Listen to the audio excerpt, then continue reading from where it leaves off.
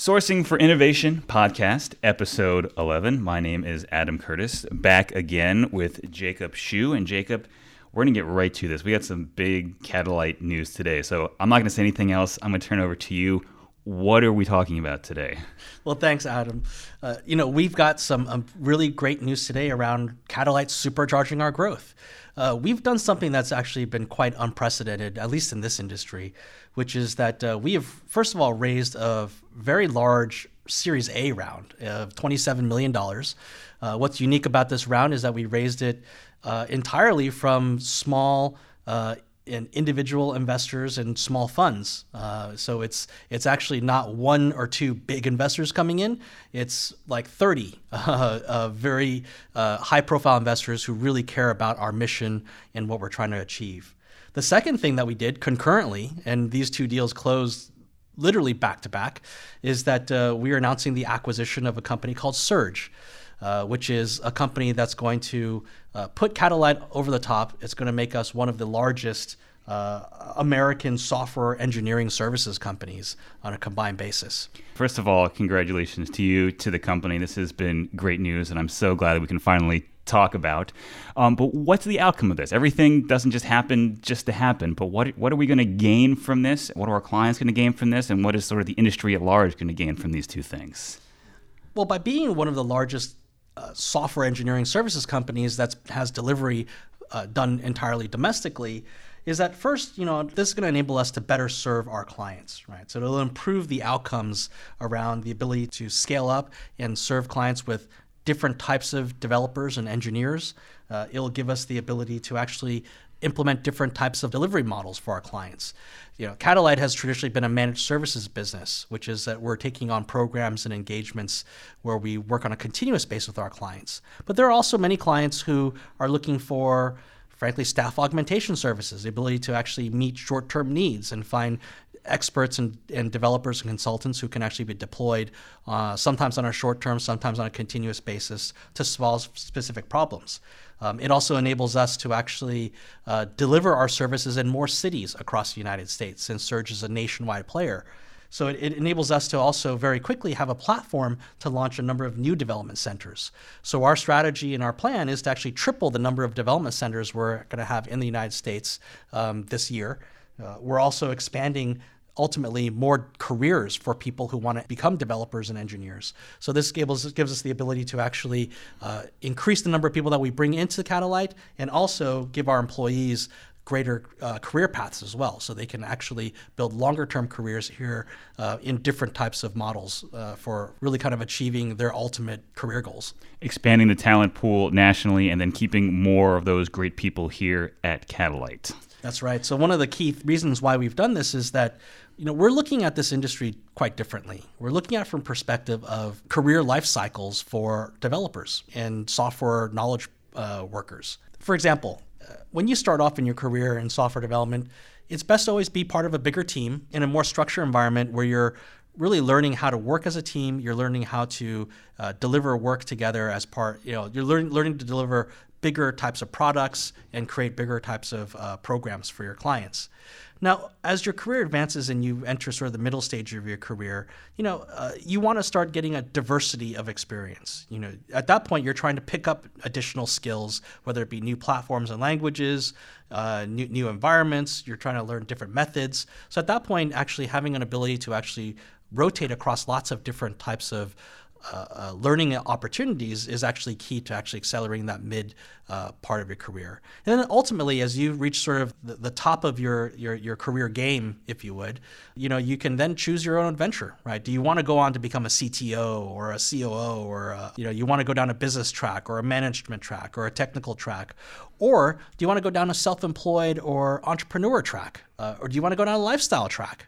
So there comes a point where a person achieves sort of what they want to achieve in terms of their career level or where they are in terms of that career path.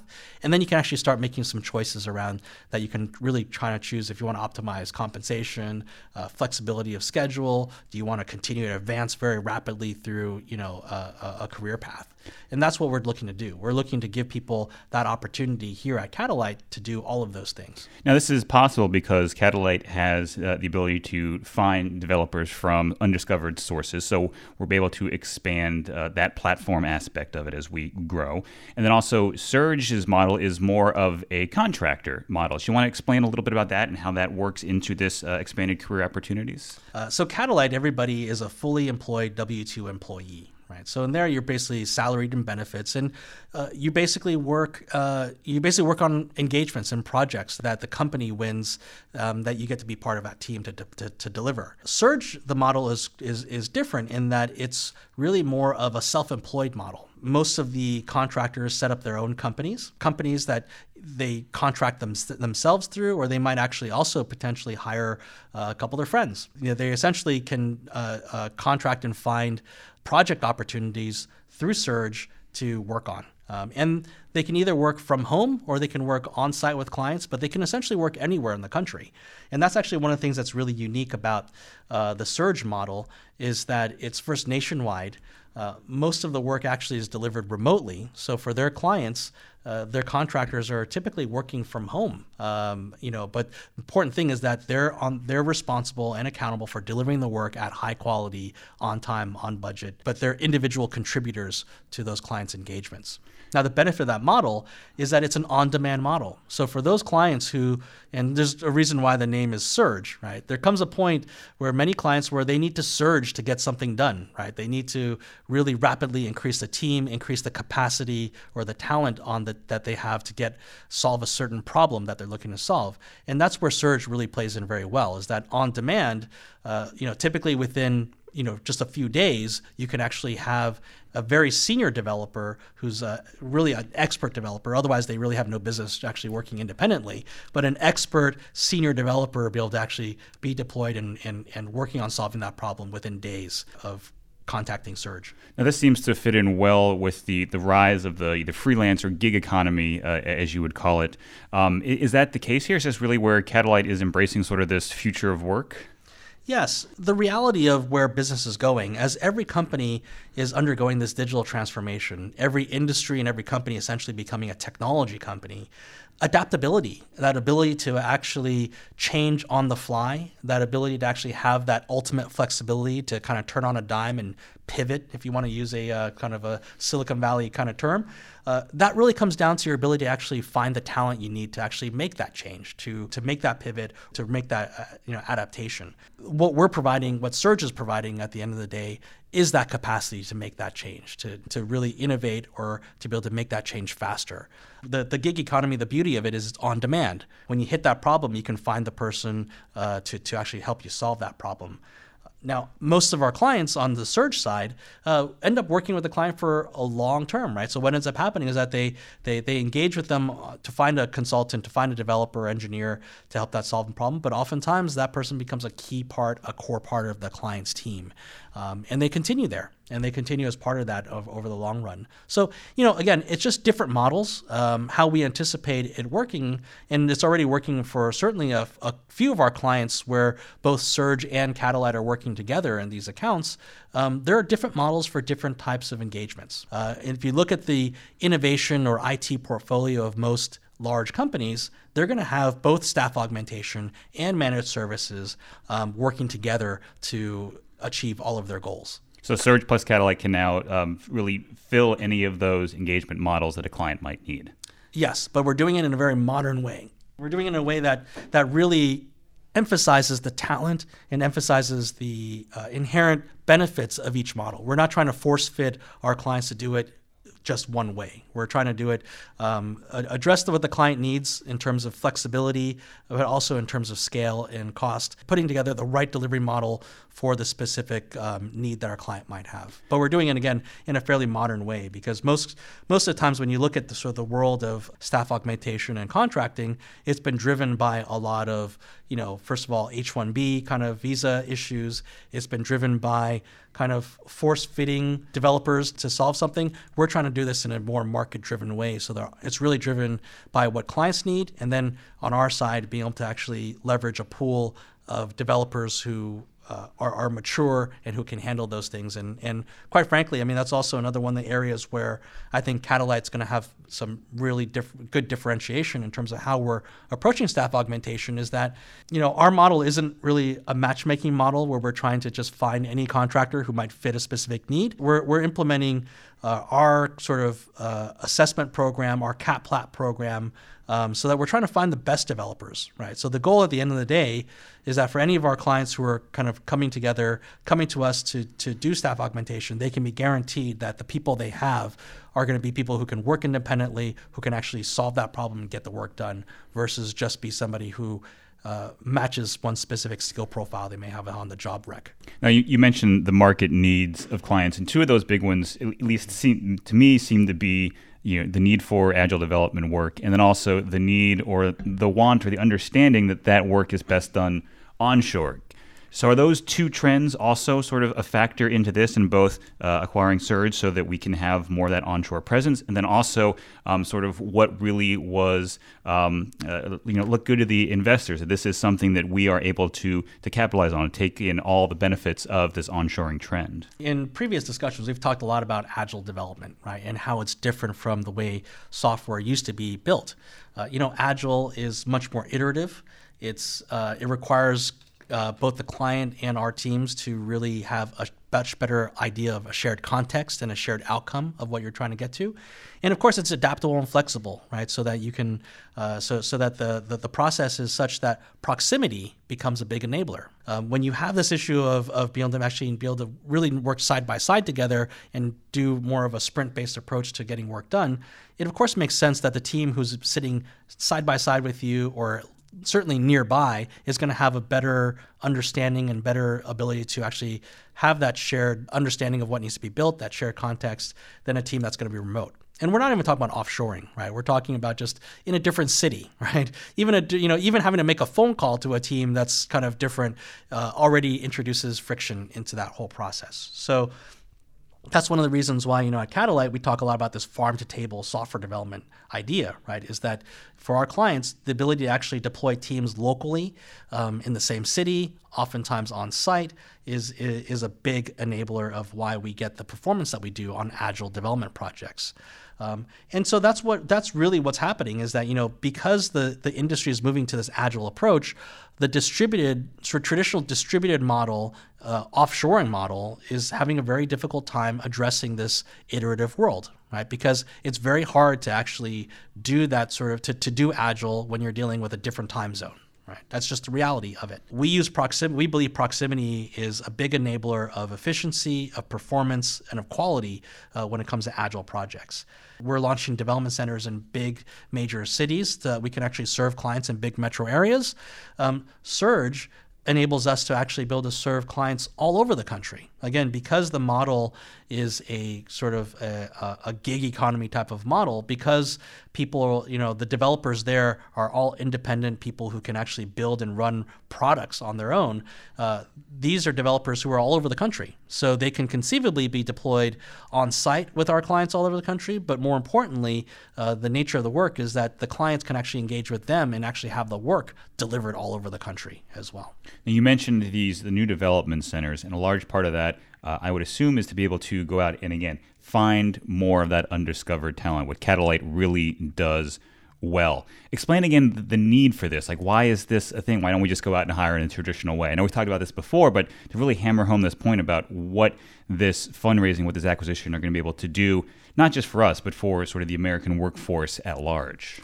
That's really what it's all about at the end of the day, right? And I think the number one thing that Catalyte and Surge is doing differently from other services companies or other companies in this space is that we're looking at this from the developer, right? We're looking at this from, to use a business term, the supply chain, right? Where we really are looking at it from the standpoint of how do we use modern technology, modern methods to identify extraordinary talent. Right, a talent that oftentimes has been sidelined because, in this world, we've tend to emphasize pedigree and resumes and CVs and what school you went to and what companies you worked for. We seem to be, those are the signals that people seem to be used to hire people. But that's a very outdated model, right? I mean, today, given this big data world that we're in, this world now where we can essentially start to collect data about people and also be able to actually find ways of actually assessing talent in new different ways using data, we're able to develop talent from really unconventional backgrounds, right? And so that's one of the things that enables this entire model to work, is that the fact that we can use predictive analytics, we can use AI to essentially find that talent, and then also assist us in ways to actually get that talent onboarded and trained and up that learning curve into into a developer career. That's something that's very unique about Catalyte. That's what makes this whole thing work. And oftentimes, again, the reason why using that technology to do this helps us find the right people, but then also how we train people, right? How we actually get people onboarded. The fact that we're, from day one that a person enters our program, they're being taught as a unit, right? As a cohort, that they're working as a team. The fact that the way that they learn is structured as agile, Scrum kind of based learning. Those are all things that reinforce modern software development, so that when our teams come out and they start working with our clients, it's not a foreign thing. It's not a process that they're trying to follow or they're trying to adhere to. It's something that happens very naturally to them. They're all taught in this method, this way of thinking like an owner, thinking like a product person, the ability to actually be able to build products from beginning to end on a continuous basis using agile methods. That's something that's very unique about how our developers are taught to deliver. Now, this developer-focused aspect of Catalyte is really something that, again, makes the company stand out. I assume is part of the reason that enticed a lot of these investors. You mentioned this was a little bit different. Again, these weren't large institutional ones. These were people who were interested in a company that can do well and also do well for the community. Do you want to explain the importance of that message and how that resonated with the investors? The best way to think about this is that it's essentially a Series A. So it's a $27 million Series A, which is frankly a lot larger than most Series A rounds are for a company of this size. So that's the first hallmark. The second is that it was essentially a big friends and family round, what people in Silicon Valley like to call party rounds, right? And so we had investors who investors who literally wrote very, very small checks, up to a number of very well-known funds who've actually come in as well, right? So the goal really was not around how much money could we raise. The goal actually for us was, how do we find investors who really live and understand and want to be part of this mission that we're on around advancing human potential for the future economy. Beyond sort of individuals that we had who, frankly, some of them, literally wrote check sizes in the thousands of dollars, all the way up to very well-known, respected global investors, people like Steve Case with Revolution's Rise of the Rest Fund, Troy Carter, who's heading up Cross Culture Ventures and who's the CEO of Atom Factory. He was the global head of creator services at Spotify, and he was Lady Gaga's former manager. We had people like Expon Capital, which is a fund that was really built around this idea of exponential organizations. Palm Drive Capital out of New York, an early seed stage investor who made investments in companies like Jet.com. So, we have a really interesting mix of very established professional investors, but also mix it up with really people who just really believed in the mission. It was a very, very interesting round in how we raised it. At the end of the day, the important thing I wanted to mention is that the reason why we actually approached this profile investors was that we fundamentally believe long-term, Catalyte and Surge have a very interesting business model in that it's really built around the developer, right? It's really built around our ability to create new developer talent in this country, and our ability to continuously transform people's lives, right? When I say transform people's lives, it's our clients and they're doing the great work, but at the end of the day, we're changing the world every day, every single person that we're hiring in this company, right? Whether it comes through Surge, whether it comes through Catalyte. And so that's something that's very important, that is at the core of the business, that our metric for success isn't just financials. Our metric for success is how many jobs are we creating? How many new jobs in the digital economy do we create on a daily basis? And so having investors who really get jazzed up about that mission. Second, the second thing I'll say, which may in some circles be interpreted as controversial, right, is that, we're not a kind of quote unquote social impact investment. Right? We're not big believers in this concept of the double bottom line. But I think when you look at sort of the investors who've come on board, who, by the way, are not also quote unquote social impact investors, we've been able to prove that being a mission-driven company can be fundamentally more profitable, can be a better business model than a company that's purely driven by economics, right? And so I think that's another big thing that we're looking to prove here, right? Is that companies should really be companies that stand for something more than just making money can do better, right? And who can have better business models, who can be more successful, better margins than the incumbents. And that's something that we also want to prove, as we grow this company, right? I think you're seeing that with a lot of also Fortune 500 companies, articles coming out recently that they are investing heavily in training programs of grads just coming out of college or from other sources as well, realizing that, you need to build a pipeline of talent and not have, as we've talked about before, the job opening that's entry level but needs 5 years experience. You're never going to get that, and that's going to fundamentally mess up your business model for the foreseeable future and send you in a downward spiral. That's absolutely right. I mean, I think that's at the heart of everything. Ultimately, it comes down to a philosophical change in how we look at talent, which is, in the last 30, 40 years, we've moved to sort of this just-in-time approach to hiring, which is sort of a very transactional relationship that employers have with employees. They hire people because they have a specific narrow set of skills that solves this narrow problem.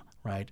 We're thinking about it very differently, right? Is that, in this world where we're thinking, long term, how do you drive innovation? How do you drive your capacity to actually adapt and change? Just like we talk about in companies, right? Continuous adaptation, continuous innovation, continuous delivery. Same goes with people, right? Is that human potential in what we do here at Catalyte, it's just the beginning. Right? A new associate who comes into our program, it's just the beginning of a lifelong journey of continuous learning, continuous development. So when you start thinking about people as more than just a transaction, and you think about your employees as more than just solving a specific short-term need, and you start thinking about them as your capacity, an asset that grows with you over time, an asset that will contribute back to the company many times over, then companies really should start thinking about how do you better invest in employees. And most importantly, dear to my heart, is how do you invest in entry-level employees? Because that entry-level job, that's usually the inflection point upon which a lot of people's lives and frankly the trajectory of their families is built upon is getting that first job, that first entry-level job, and that being the platform to do amazing things. And that's what we're trying to do here, right? We're trying to make it so that on-ramp into the future can start here. Now that sounds like a great segue into my next question, which is simply what's next? Other than this whole growing people's jobs, growing people's lives, growing people's careers, where does this acquisition, where does this fundraising lead Catalyte in the future? That's a great question. I mean, so as I mentioned at the outset, this is basically supercharging our growth, right? So we're a company now all of a sudden that I think, we are 4 times the revenue size of what we were last year going into 2018 now. We're a company that this year we're going to triple the number of development centers that we operate all over this country. We're already kicked off that process for Salt Lake City and Chicago. We're going to be very soon kicking it off in a number of other big metro areas as well. So that's happening as we speak. Our goal is to continually grow to become the largest American-based software engineering services company. Now, I'm saying that not to be jingoistic. I'm saying that to actually really kind of talk about using proximity to become that enabler of competitive advantage for our clients, right? Is the fact that we can deliver all across the United States and be able to deliver software development projects, software development work with people local to our clients and with people all over the country. That is a big deal. That's going to drive not just better outcomes, better performance, better quality for our clients, but it's going to enable us to actually really start making a dent in the jobs market in the United States as well. We fundamentally believe that great developers can come from everywhere. right? So we're going to scale that thesis out this year and beyond. We really view ourselves as a business that can really do good, who can be a great business, but also do social good at the same time, right? And I think that's also something we want to scale out this way this year as well, to show that there are better models that are win-win-win, right? Between the client, between the employee, between the company, right? That everybody can win. It's not a zero-sum game, right? Everybody can win if we can just start growing that pie together. And where we're trying to grow that pie, again, is really in the labor pool. We're trying to grow that pool of developers in the United States. And really the solution to that is just different ways of finding that talent and getting that talent scaled up and ramped up. We hope that as this company kind of keeps going forward, that we as a company can be seen as a way that just shows that there is a way to create jobs in the U.S., that there is a way to actually address this digital divide, more so than just simple things like just more training or more handouts, right? This is a company where we earn our business every day by being better, by creating better outcomes for our clients. And we were able to continuously find more talent because people can see that as being a platform that they can actually really advance their potential very quickly. So Jake, congratulations, and I look forward to continuing this journey throughout the year and where this goes. Thanks a lot.